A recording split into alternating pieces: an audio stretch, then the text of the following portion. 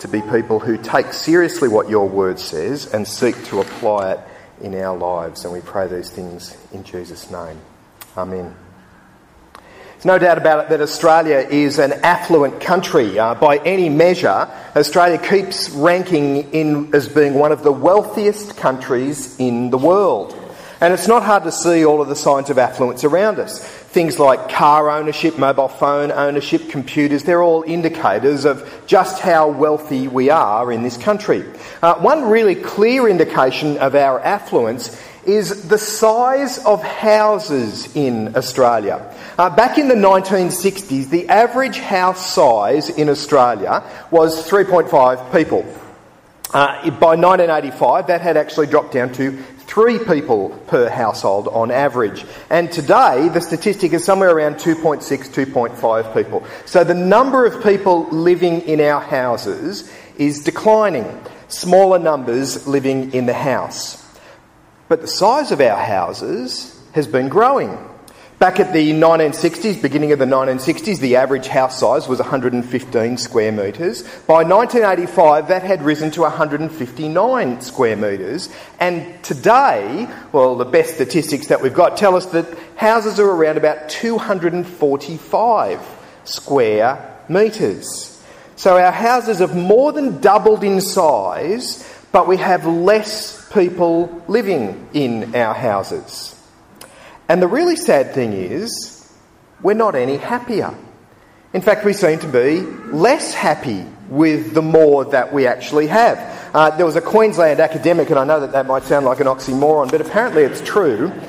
He wrote a book on this topic, and it was called Affluenza, When Too Much is Never Enough, and focusing on Australians and our dissatisfaction with our growing affluence, that it's not making us any happier. He did a survey, surveyed quite a few, over 1,000 people, to ask an answer to this question. One simple question: you can't afford to buy everything you really need. Just wanted a true or false, whether or not people actually agreed with that. And 62% of Australians believed that that was true. 62% of us, in one of the wealthiest countries in the world, 62% of us say that you can't afford to buy everything that you really need. Not want, need. It's rather staggering, isn't it? Half of the world's population lives on less than $3 a day, but 62% of Australians believe that we haven't got quite enough yet. Now, I say all of this because money is what stands at the very heart of the passage that we're looking at today. We looked at money last week and we tried to get a bit of a general overview of what the Bible said, and we focused in on the story of the rich young ruler. Well, today we're going to focus in on that story of the rich fool, the parable that Jesus told, and then look at what Jesus goes on to say after that about money. This is an issue that we clearly need to think about, especially when 62% of us think we don't have enough to buy all that we actually need. It's something where we do need to be challenged by what the Bible has to say.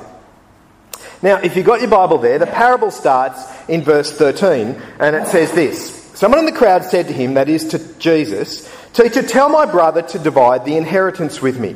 Now, it sounds a little bit strange that you'd ask Jesus to help with that, but it wouldn't have been uncommon back in those days for a rabbi to become involved in a family dispute, for them to be able to help sort out some family issues.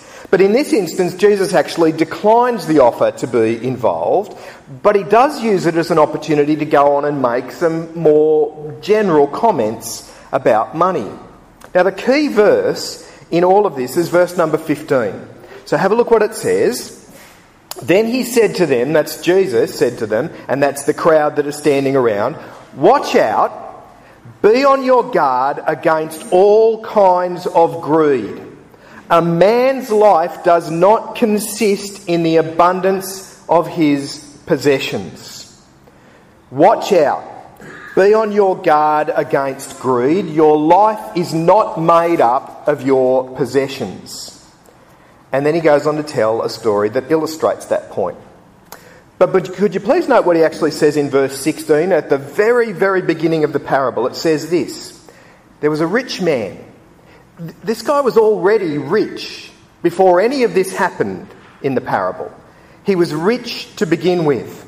We're told that he has a good crop. In fact, it's such a good crop that it's not going to fit into his barns. He's got more grain than he knows what to do with. So the logical thing is to build bigger barns. If you were to grab a copy of the Farmer's Journal magazine, this guy probably would have been the cover story. I mean, he's had such a successful year. He's doing so well that he's had to build bigger barns just to store the goods that he has. But then the twist comes in verse number 20. But God said to him, "You fool, this very night your life will be demanded from you. Then who will get what you've prepared for yourself?" God says that this man is a fool. I bet that's not what his neighbours thought. I bet his neighbours thought that he was a huge success. I mean, he had to build bigger barns, for goodness sake. Things were going that well for him. He had such a good crop. But God says that he's a fool. And he's a fool for three reasons. First of all, he's a fool because he thinks that life equals possessions. And that's exactly what we hear in the parable, isn't it? Look at what it says in verse number 18. Following the bumper crop, what does he actually say?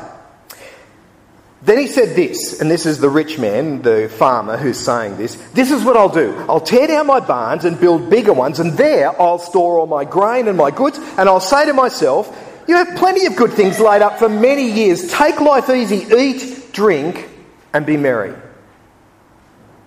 He almost sounds Australian, doesn't he? I mean, that's the way that we think in this country, isn't it? That's the goal that everyone has, to be able to kick back and just take life easy, to have enough stuff stored away that I actually don't have to do anything. I can actually just enjoy it for the rest of my life. And we have to make sure that we don't fall into that trap of thinking that life is about possessions. Because I think we regularly do fall into that trap. We'll regularly make an assessment about people based on the possessions that they have, the car that they drive, the house that they live in, the suburb that they live in. And we can think that people will view us by our possessions, by the watch that we wear, or the clothes that we wear, or our home, or our furniture. There was an ad that Seiko was showing in shops for quite a while, and this is the ad.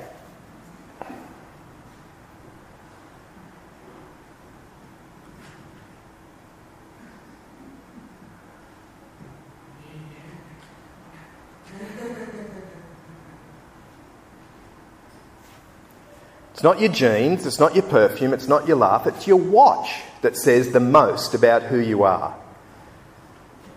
It's not your driving, it's not your neighbourhood, it's not your DVD, it's your watch. Did you know that? Your watch says the most about who you are. You're going to feel all self-conscious now when you go over the hall, aren't you? Because I thought my watch told me what time it was, but apparently it tells me a lot more than that.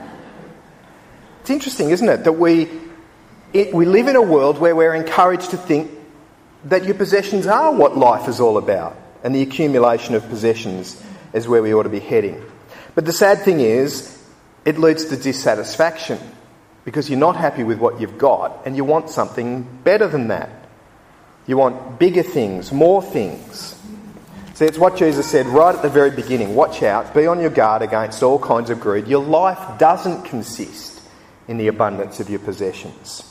But he's a fool for another reason. He's a fool because he thinks that life equals now. And it's easy to fall into this trap of thinking that life is this, what we have around us now, and that there is nothing beyond this. You only need to turn on your television ads to see televisions to see this. Endless superannuation ads telling you to plan for your future, but by future they mean just your retirement, what you're going to do when your working life comes to an end. More money will make you happier. You'll be more content. You know the one, compare the pair, where two people are sitting together, and if you have more money, well, you'll clearly be much happier than the poor sap sitting next to you who will have far less money than you in your retirement. But did you notice that's exactly what the farmer in the parable did? He wanted to put aside many things so that he'd be able to kick back, enjoy life, and eat, drink, and be merry. Well, God says that he is a fool. He hadn't thought really about his future. Well, not his real future, anyway. But there's a final reason that he's a fool, and that's this. He's a fool because he thinks that life equals me. Have a look at verse number 18. I'm going to read it. I'm going to emphasise a couple of words in there for you. Verses 18 and 19. Then he said, that is the rich farmer, then he said, this is what I'll do.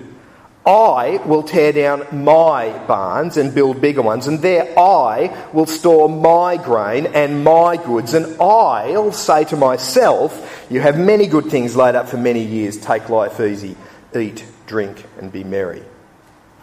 Here's a man who thinks that life is all about him. Even in that cartoon, it kind of conveys that, doesn't it? See, he has all of this wealth, but it's not wealth for sharing. It's not wealth for helping people with. It's just wealth for him to accumulate and for him to enjoy by himself. And it's not just that there's no mention of anyone else in the parable, family or friends. There's no mention of God. There's no place for God in this man's life. He couldn't see beyond himself. He couldn't see that there is a God who made him. He couldn't see that there is a God to whom he will be answerable. I mean, he is, quite literally speaking, a godless man living a godless life. But again, I bet his neighbours wouldn't have thought that when they looked at him. My guess is they would have thought he was a great success.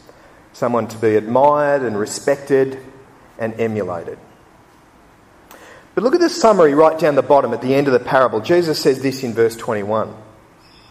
This is how it will be with anyone who stores up things for himself but is not rich towards God. He was rich, but he wasn't rich towards God. In the end, he was rich with things that didn't matter and don't last, but he wasn't rich with the things that matter for all eternity. Now, I don't know about you, but when I read a passage like this, I mean, it leaves me with a couple of obvious questions. First question is, then, how should I view my possessions? I mean, if a fool views his possessions the way that this man does, how should I, as a follower of Jesus, view my possessions? And the next question is, how should I view my future? If that's how a fool views his future, how should I view my future? Well, fortunately, Jesus goes on to actually answer both of those questions for us. So if you've got your Bible, starting at verse number 22, where our Bible reading came from this morning, Jesus goes on to say a couple of things that answer those questions for us. The first thing that Jesus says is that life is more than food and clothes. Jesus goes on to say this. Verse 22, it's up on the screen, or you can follow it in your Bible. Then Jesus said to his disciples, "Therefore I tell you, do not worry about your life, what you will eat, or about your body, what you will wear. Life is more than food, and the body more than clothes." Every time I hear that verse, I think, well, I don't worry about those things. I don't worry about food or clothes, do I? I bet if we were to drop an alien into Darling Street and just get them to walk from the corner here up to the fire station, I reckon they would get the impression that the only thing that we worry about in our world is food and clothing, because they're the only shops that you'll see along Darling Street. I mean, it's almost as if that's the only thing that we're ever concerned about, what we will eat, what we will drink, or what we will wear. Jesus makes a couple of helpful observations in here. He says that the birds and the flowers, they don't need to worry. Did you know that the birds don't need to build bigger barns like the farmer? And the plants of the field, well, they look pretty stunning without any effort at all, don't they? And ultimately what Jesus is saying is that we need to make sure that we live a life that's lived in dependence upon God, not trusting the things that we have. Now, please don't misunderstand what Jesus is saying here. He's not saying don't work, don't buy food, or don't buy clothes. What he's saying is don't make the mistake of thinking that that's what life is all about.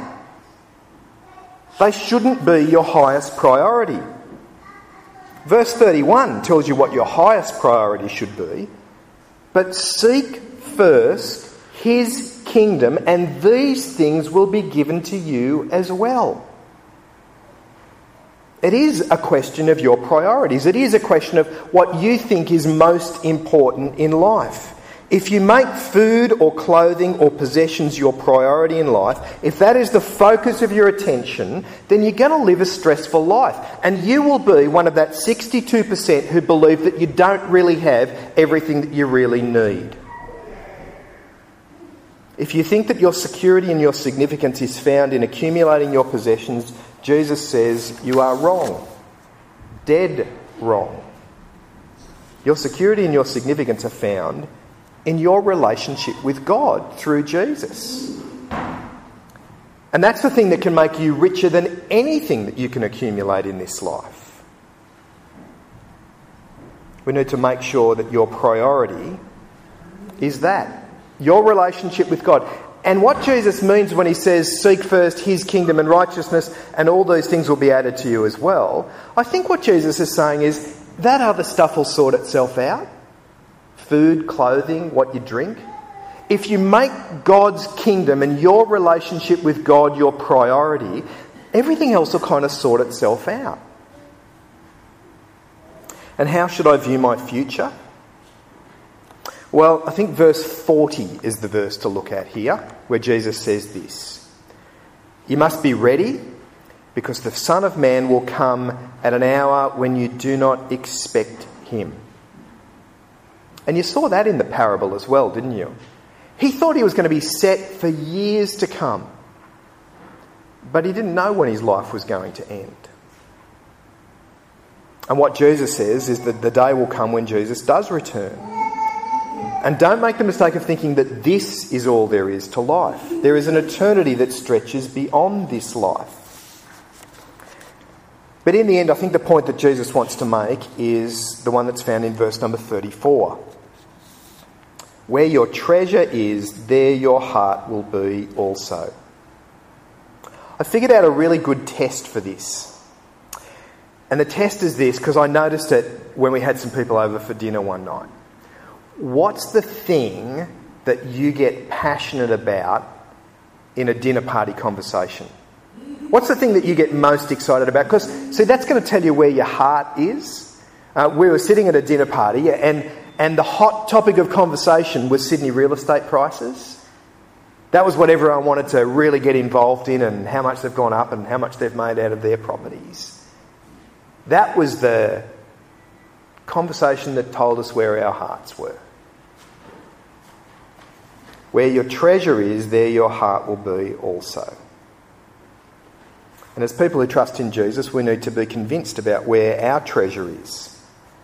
We need to value what matters most. We need to fix our sights on those things. And the most important things in this life are not the watch that you wear, or the car that you drive, or the lounge that you have, or the television that you have, or the kitchen that you have, or the house that you have.